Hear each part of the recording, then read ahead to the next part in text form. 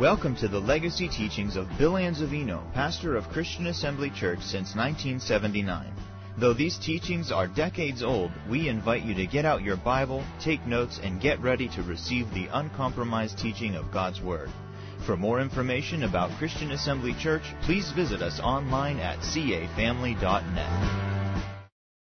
Isaiah chapter 14, if you would, please. Isaiah 14. We're talking about the power of love. And it's a little series that we have going here. And just to reiterate a few points that we've already made. We talked about the fact that love is not really a subject. Love is a person. God is love. And if God is love, then love is God unveiled. Or love is God revealed. We stated that love is the greatest force in all the universe. It is the reason for creation. It is the reason for man's existence and man's being. It is the reason for parenthood. As a matter of fact, love gives us all that is beautiful in life. If it were not for love, life would have no purpose and life would have no meaning. See, love makes a house a home. Without love, life loses its beauty. Life loses its meaning. Without love, creation loses all of its beauty. We look at the beauty of creation and we understand that God, who is love, created everything. Everything was birthed or born out of love. Everything is designed to love. And when love is interrupted and it's not allowed to have its full course and free reign, then once again creation loses its luster. It loses its beauty. Man loses his reason for existence, his reason for being. Without love, we understand the house with all of its furniture, with all of its food, with all the clothing, with all the wealth, no matter how much, no matter how big, is not a home because love does not reside there. Love is what makes life beautiful. And God is love. And man was designed by God to love. Now love has an enemy. And that enemy is found right here in the book of Isaiah 14. Beginning at verse 12, it says, "How art thou fallen from heaven, O Lucifer, son of the morning? How art thou cut down to the ground, which didst weaken the nations? For thou hast said in thine heart, I will ascend into heaven. I will exalt my throne above the stars of God. I will sit also upon the mount of the congregation in the sides of the north. I will ascend above the heights of the clouds. I will be like the Most High." Notice all the I wills. I will, I will, I will, I will, I will. Lucifer was not designed by God to be selfish, self-centered, or self-willed. He was designed by God to appreciate his existence and flow with the plan of God. But he made a decision, and that decision was to be self-centered and selfish or self-willed. And we could say this: selfishness is love's enemy. See, hatred is not the opposite of love. It is selfishness that is the opposite of love. And as a result of his self-will, self-centeredness, and selfishness, he gave birth to everything that is evil. He marred everything that was good. He takes what is beautiful and wonderful and glorious and turns it into something that's perverted and evil. You see, Lucifer was not satisfied with what he had. He wanted more. Selfishness takes. And so he went and visited Adam and Eve, injected his thought patterns into their lives and their minds, and they thought that God was holding back on them. And so instead of loving like God ordained that they love and designed that they love, they decided that God must have been holding something back from their lives. And so they became selfish and self-centered and self-willed. And they too says, well, we're going to find out what it is that God doesn't want us to have. and they sought to get something that God didn't want them to have. They were not satisfied, and selfishness became their demise. Lucifer fell because he was self-willed. Adam and Eve fell because of their self-will. Selfishness is the enemy of love. Selfishness is never satisfied, and it always seeks to take what does not belong to it. Selfishness is a powerful force. It's a destructive force. You know, when we read in God's Word, greater is He that's in me than he that's in the world, in 1 John 4:4, we could say greater is love in me than selfishness that's in the world, and be accurate in what we're saying, or greater is love than selfishness. Love is greater than selfishness. Yes, there is a warfare that's taking place, and that warfare is between love and selfishness. There is a warfare that's taking place in the life of every believer, and it's the warfare between love and selfishness. Love gives, selfishness takes. Love is greater than selfishness. That means giving is greater than taking. It's better to give than to receive. Giving is better than taking. In John 3:16, the Bible says, God so loved the world. And I want you to see something here. Turn with me, if you would please, to Luke's Gospel, chapter 1, while I'm saying this. In what we call the incarnation, or the celebration of the birth of our Lord, a mighty miracle took place. But few of us realize that it was love that was at war with selfishness. It was love intruding into the realm of selfishness and saying, I am more powerful than you are. I am greater than you. Selfishness wants to take for itself. It wants to promote itself. It wants to embark upon that which it has no business embarking upon. Where love says, I'm confident in myself. I'm confident in what I have. And I don't need to promote myself. I'm just going to give of myself. And as I continue giving of myself, guess what? I'm going to win. I'm going to prevail. Now, God so loved the world. In the first creation, and I want you to see this. In the first creation, God gave of His creative ability and brought into being everything that exists. He gave of His creative ability and brought into being everything that we enjoy and everything that we see in life. That was the first creation. But because of a self-willed decision by one of His creatures, love in the second creation, we are the new creation. If any man be in Christ, he is a new creation. Love had to give of itself unto death. I thank God for the first creation, which is a revelation of the beautiful creative ability of God. But in the new creation, love had to go beyond that first act of creation, and love had to give itself unto death. Love poured itself out unto death for the purpose of overcoming selfishness. God so loved the world that He gave. That He gave. See, love gives. He gave His only begotten Son. God's love. This time of year we celebrate the incarnation. The Christmas season is a celebration of God coming into the realm of man and living as a man on earth among men. God so loved the world reveals to us the breadth of God's love. His love is so far-reaching. He gave Himself not just for a select people group of the world. He gave Himself for every person upon the face of the earth. Whoever lived, whoever would live or lives now and would ever live, He has already given of Himself. So He loves the whole world. That's the message of the gospel that He gave. He gave His only begotten Son, His life. He didn't just give a thing, He gave Himself. Love gave itself unto death to redeem mankind from the fall. Now, in this act of the incarnation, I want you to see love at work. This is powerful. I don't know if you've ever seen this before. But the act of the incarnation was an act of giving on two parts. Both on the part of man through the woman Mary, and the part of God through the Son, the Lord Jesus Christ.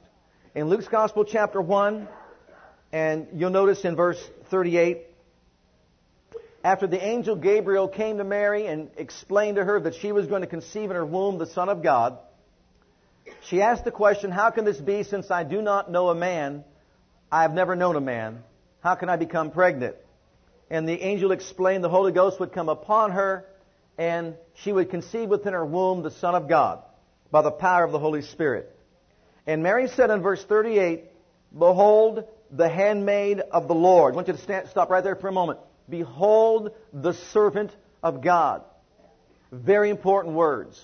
In other words, I have always lived my life to give myself to you. I have lived to study your word. I have lived to serve you, to know you, to honor you. And no matter what you ask of me, Lord, I live to give myself to you for your purposes, to do your will. That's why I exist. And so she said to the angel, behold, the handmaid of the Lord, behold, the servant of the Most High God. Then the next part, look at what she says. She goes on to say, be it unto me according to thy word. Be it unto me according to your word. Now I want you to hold that thought there, and you've got to look with me in the book of Hebrews in chapter 10, because something else was also being proclaimed at that particular moment in time.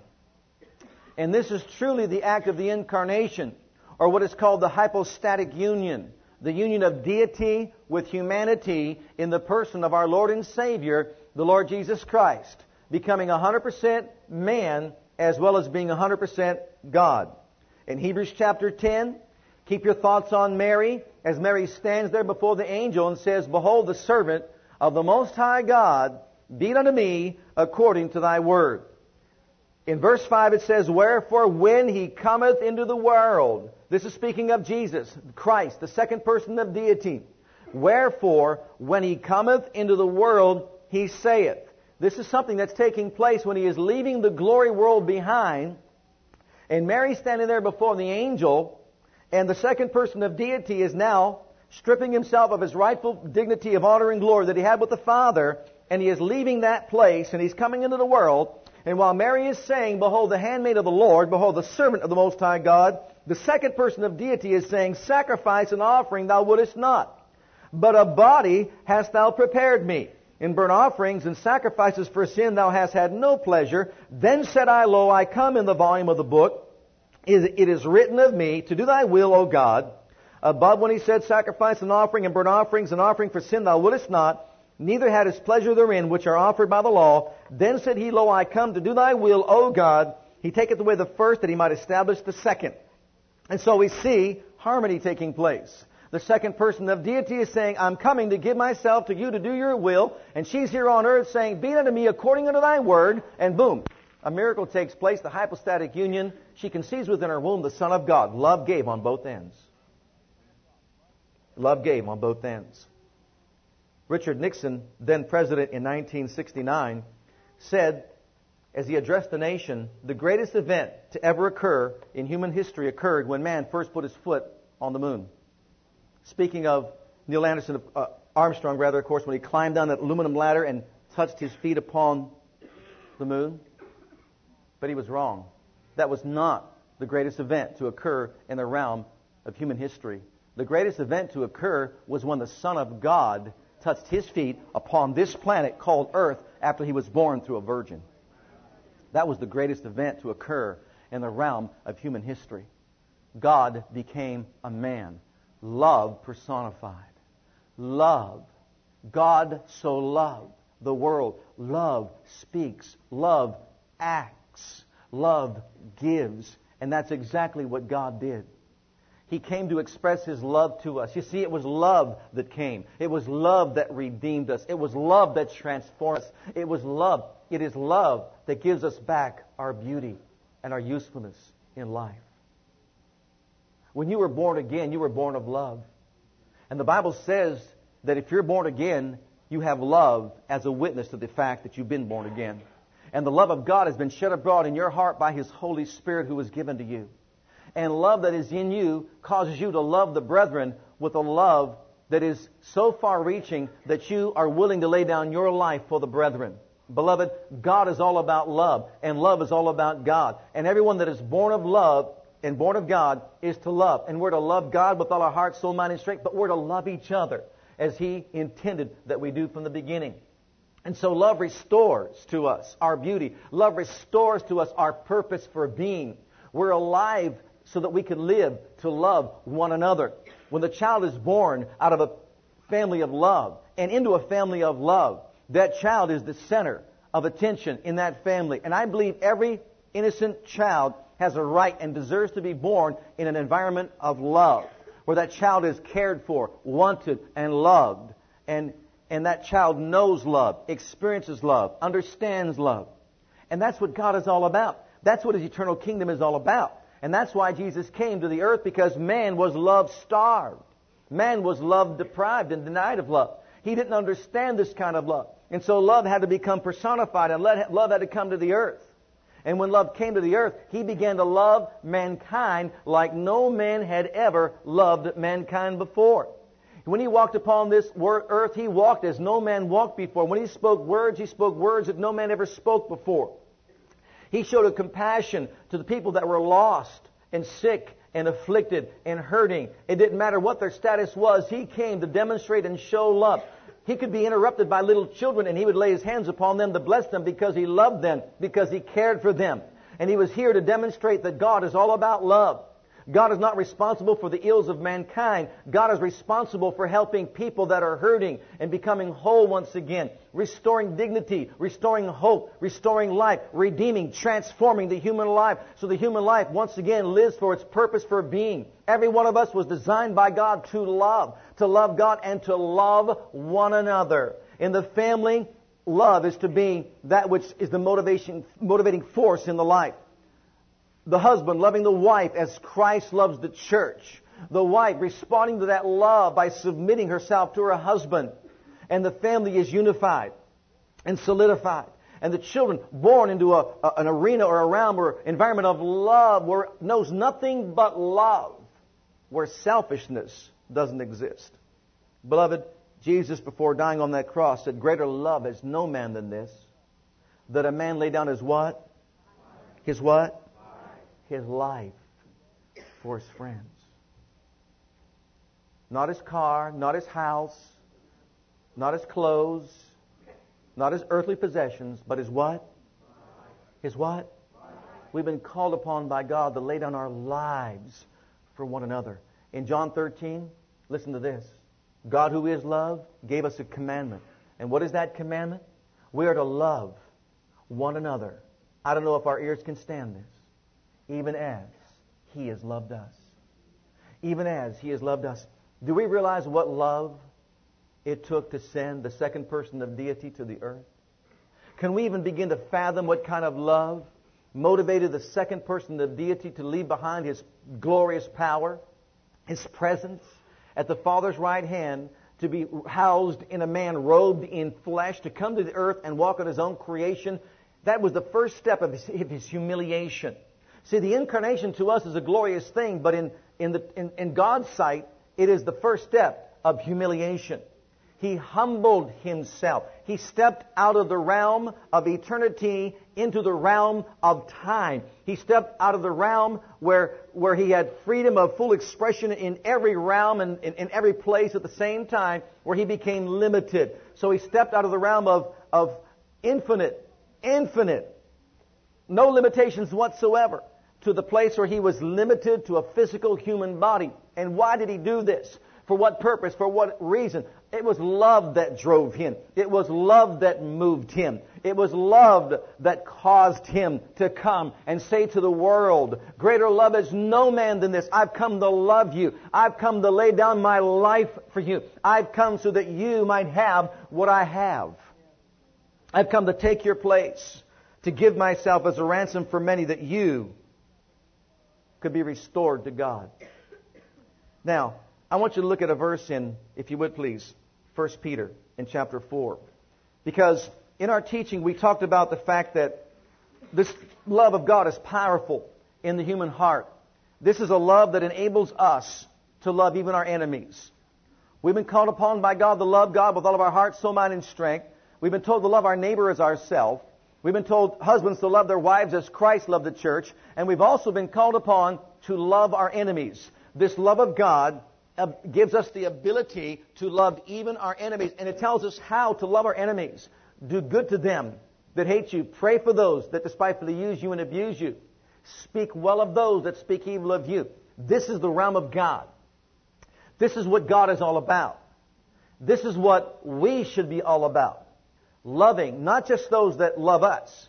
Anyone can do that. Sinners can do that. But the true disciple of the Most High is known by his love even toward his enemies. When we were enemies of God, he still loved us and gave himself for us.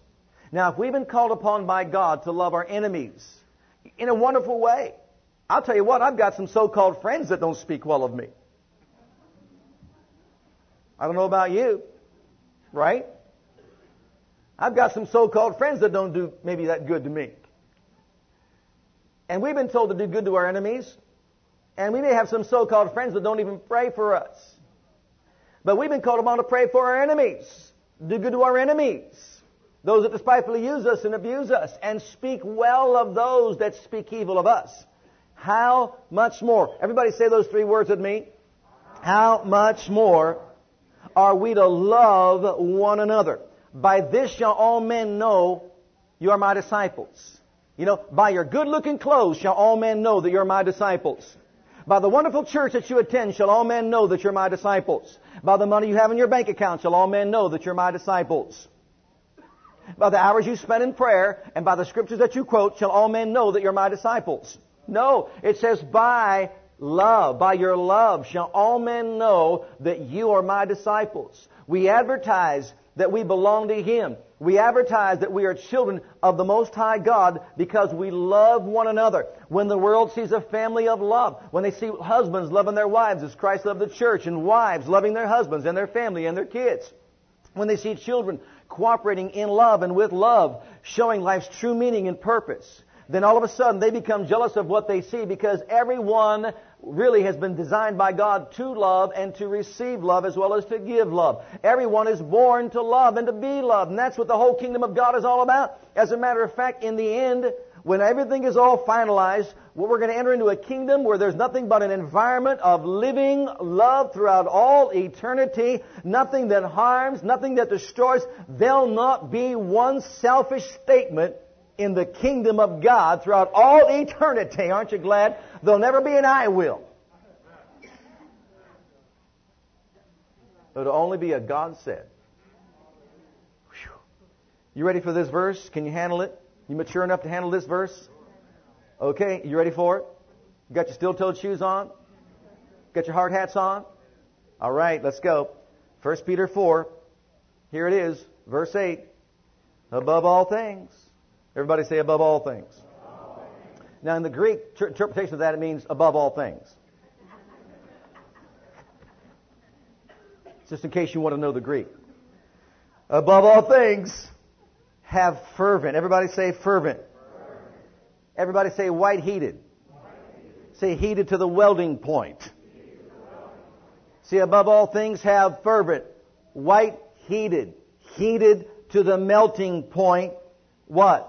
Charity, which is the word agape, which is the word love, among yourselves. Above all things, have white-heated. Heated to the welding point. Love among yourselves, because charity covers the multitude. The best translation is prevents the multitude of sins. If you operate in love, you'll not cheat. If you operate in love, you'll not kill. If you operate in love, you'll not steal. You'll not covet. You'll not be selfish or self-centered and self-willed. If you operate in love, you won't commit adultery. You won't bear false witness. Love is the fulfillment of the law. You see, it prevents the multitude of sins, because if you're love motivated and love controlled, you're not going to abuse your wife. You're not going to abuse your kids. You're not going to abuse yourself. You're not going to abuse your friends. You're not going to abuse your work associates.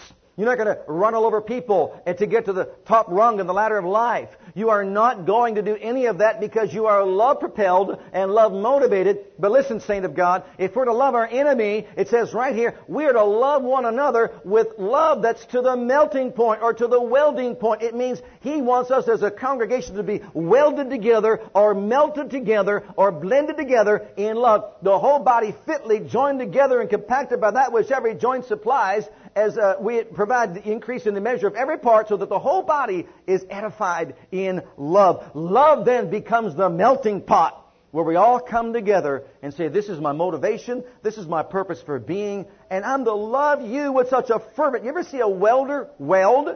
You ever see the bright light of the weld? You can't even look at it. And what does it do? It takes those two and blends them together, and they become what? One. Guess what? That's what a body of believers is supposed to look like. Now, I understand you might maybe have a hard time relating to that, but you won't have a hard time relating to this. Look at 2 Peter chapter 3 and verse 10. Lest we think that maybe this is not that powerful of a text.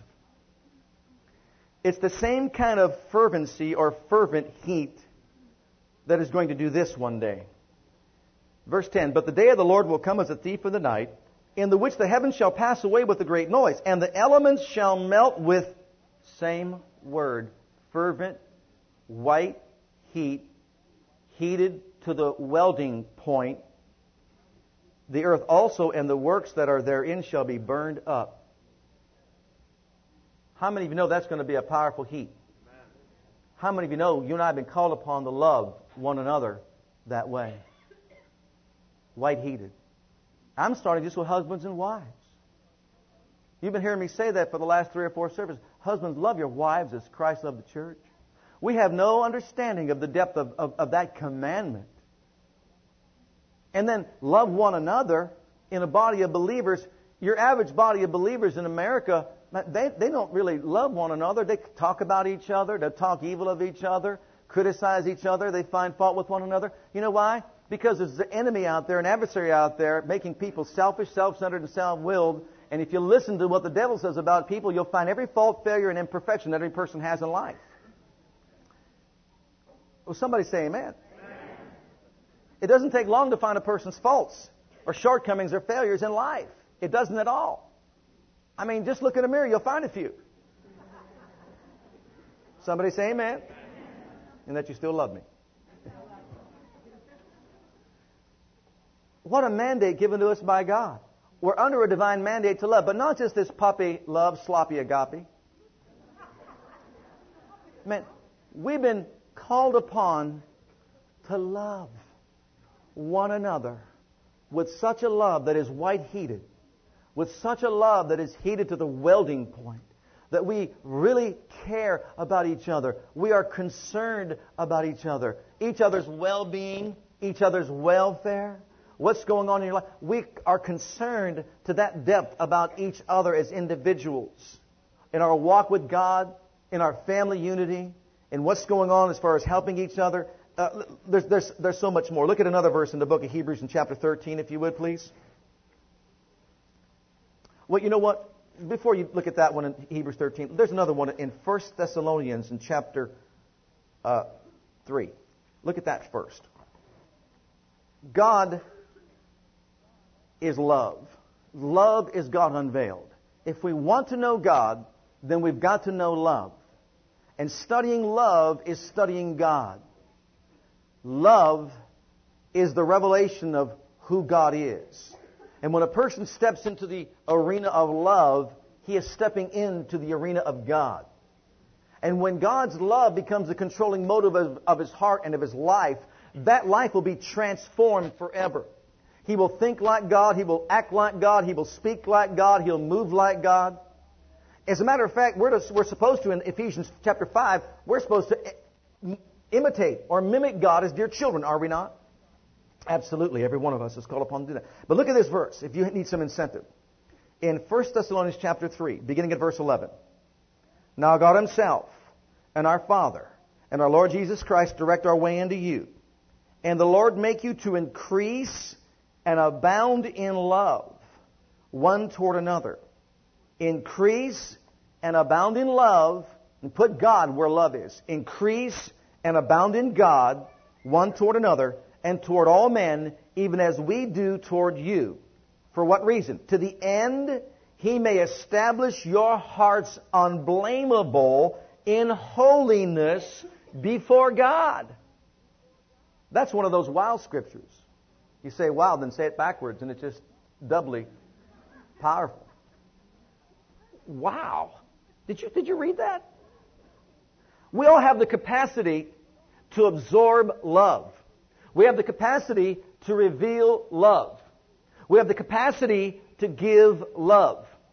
If God is love, I'm born of God. But the more I develop in love, I develop in God. And the more I give love, I'm giving God to somebody. And here it says that when I abound, or when I increase in what? In love, I'm increasing in God in reality. For what purpose? To the end that I'm established in my heart, unblameable in holiness before God and at the coming of our Lord Jesus Christ with all men. When a person is dedicated to living the love life, heart is unblameable before God. Irreprovable before God. When love is his motivation, I realize it'll look like people are walking all over you. It'll look like people are taking advantage of you. But the Apostle Paul says, they think I'm mad because I walk in love, but I'm doing it because I know I'll stand one day before the judgment seat of Christ. And I see all men not in the flesh, but in the Spirit. I look beyond their flesh, their faults, their flaws, their imperfections. Too often, husbands are looking at all the faults of their wives, and they've got them listed. They've got them on a list. Real long. And they don't look at the beauty beyond all the imperfections. That's what happens in marriage. You look at her, you love with her. It's really a love that's based on romance and passion and sexual attraction. But you see, it doesn't get as deep as it ought to get.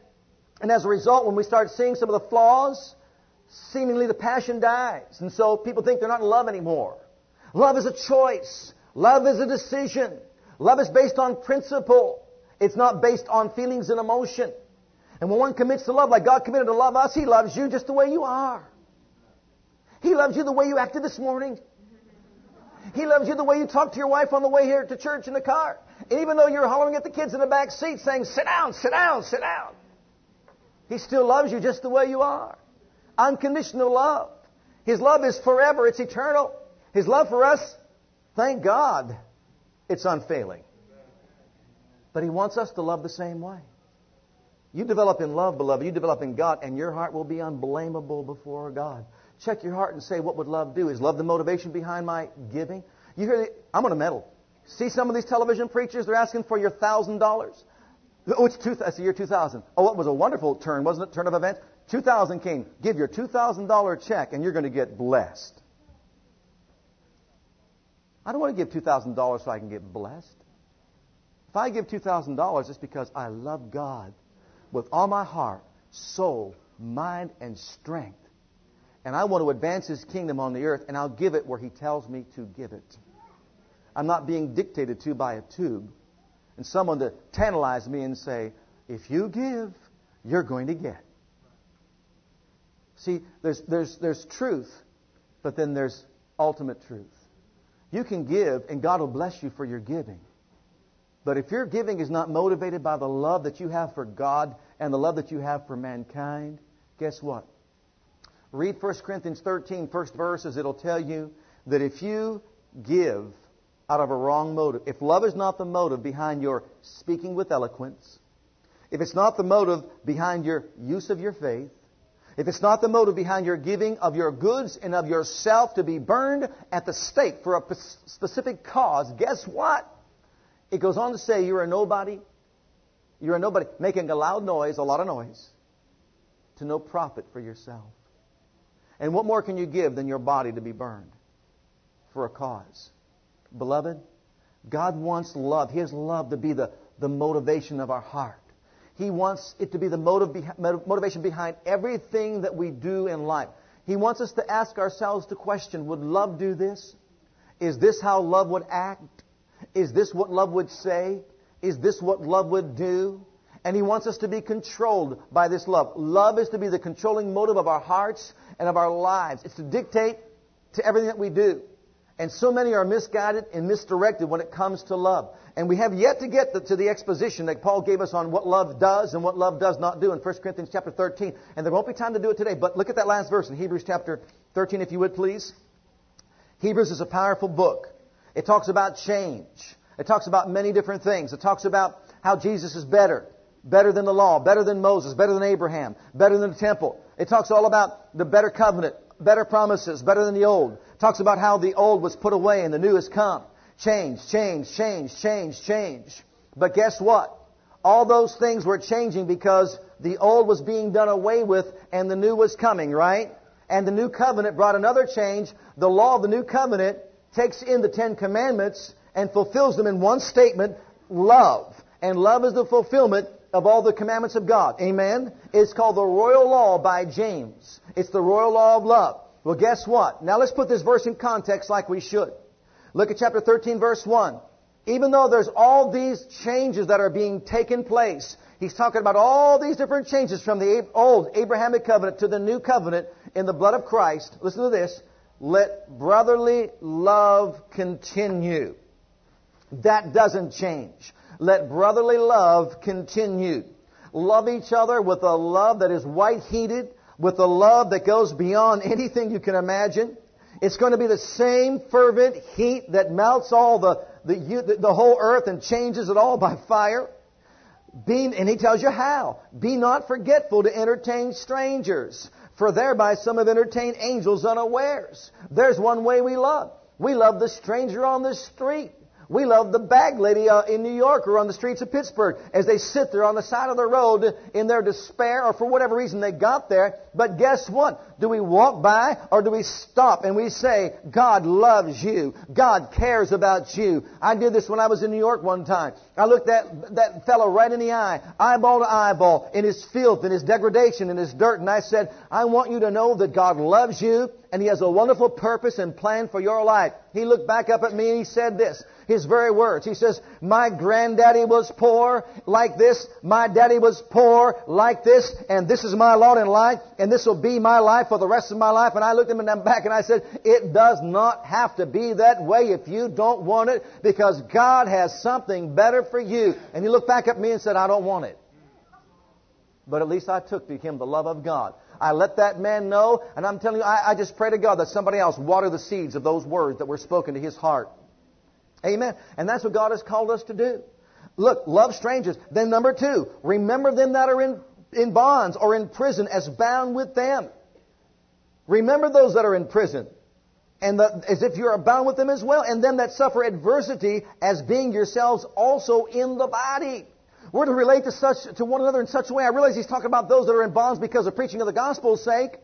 But even those that may have had some things done in their life and they became Christians and they're in prison, we're not to forget them. We're to reach out to them as if we're in the same body. We're the same body of Christ. If they hurt, we hurt. We got to reach out to one another and let the love of God prevail. So let brotherly love continue. Number 3, marriage is honorable in all things and the bed undefiled. But whoremongers and adulterers God will judge. This is talking about let love continue in your marriage. Not just be faithful to your wife, but nurture your wife. Nurture her. Build her up in the faith. Promote her spiritual growth and development. Let love prevail. See, all these things change, but love does not change in the kingdom of God. Look at number 4. Let your conversation be without covetousness. Oh, there's that word, covetousness. Selfishness. Covetousness. Wanting something that's not yours. Don't let covetousness enter into your spirit life. It will destroy you. And be content with such things as you have. For He has said, I will never leave you nor forsake you. And that's hard for us to hear in society today. You know why? Because we live in a society that promotes more and more and better and bigger and bigger. And so that's what we hear. Every single, how you can be richer, how you can be wealthier, get rich quick schemes and all that. And people are gung-ho and they're reaching out for it. And they never get to the place where they're content with what they have. You wonder how you're going to get more? Be content with what you have and give what you have away. Give it. Give love. Give joy. Give peace. Give somebody Jesus. And I'll tell you what, God will take care of your needs. God will bless you. Be content with what you have. You want a better vehicle? then start thanking God for the one that you have and be content with it. And thank Him for better wheels. So let's read on. So that we may boldly say, the Lord is my helper. I will not fear what man shall do unto me. Then he goes on to say, remember them which have the rule over you. Be submissive. Love is submissive. Who have spoken unto you the word of God. Whose faith follow, considering the end of their conversation or lifestyle. And you've got your whole chapter 11 in the book of Hebrews where it talks about those that made it all the way in faith. And they're sitting right now and they are in the grandstands of heaven. They're up there and they're watching over us and looking down here as we're living our lives. And they're up there saying, you can make it, I did. You can make it, I did. Come on, you can do it. Mary's up there. Joseph, all these others, they're up there saying, we did it. We give ourselves. And you know what? You can do it. Come on. Encouraging us. Now, you understand that we began with what? Let brotherly love continue. With all these changes that are taking place, all these changes within the group of the people that call the religious sect of the day, from Judaism to Christianity, from the temple worship to you are the temple of the Most High God, all the sacrifices that are done away with, the one sacrifice in Christ, the better blood, the better covenant, the better promises, guess what? Everything else has changed, but one thing remains the same. And what's that one thing that remains? Let love in your home, in your life, with your kids, in all you do, in your giving, in your motivation, dealing with strangers, in your marriage. Don't covet.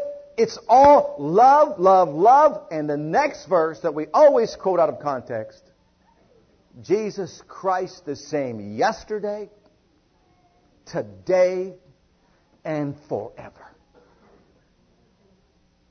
That's Jesus Christ.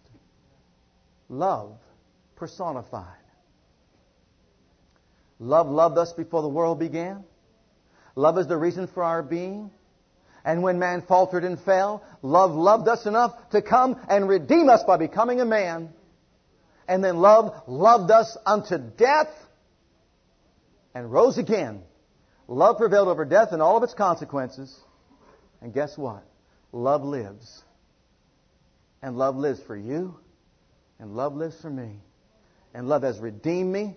Love has transformed me. Love has given me my dignity back. Love has given me my purpose for living, my reason for being, a sense of purpose in life. And all God has asked me to do, His commandment is, now love me with all your heart, soul, mind, and strength. And love your neighbor as yourself, and go a step further than sinners. Love your enemy. And remember, Jesus never changes. He's the same yesterday, today, and forever. It was love that healed the leper. It was love that raised the dead. It was love that caused the blind to see, and the deaf to hear, and the lame to be made whole, and leap as an hart. It was love that fed the multitudes. It was love that spoke like no man spoke. It was love that went to the cross. It was love that suffered, died. It was love that rose again. It's love that's in your heart now. And guess what? I'll say one more thing. Love will never go to a divorce court. I said love will never go to a divorce court. Never, never, never, never, never, never go to a divorce court. Where two people are in love, when two people actually love each other and walk in that realm of God's love, never. It cannot happen because they're always giving and never taking. Giving is greater than taking. And God so loved the world that He gave. Let's stand together. Thank you for listening to our legacy teachings. We pray today's message has a profound impact upon your life and your ministry. I want you to know that God loves you, has a great plan for your life. But if you've never made Jesus Christ Lord and Savior of your life, I'd like to invite you to do that right now. Just pray this simple prayer right after me. Just say, Heavenly Father, I come to you just as I am. And I believe with all my heart that Jesus died for my sins and was raised from the dead for me. I open the door of my heart. I call upon the name of the Lord. Lord Jesus, come into my heart now. I receive you and accept you as my personal Savior and Lord. If you prayed that prayer with me, you're a child of God right now, and I encourage you to get into a good Bible-based church where you can learn to grow in your Christian faith and experience. God bless.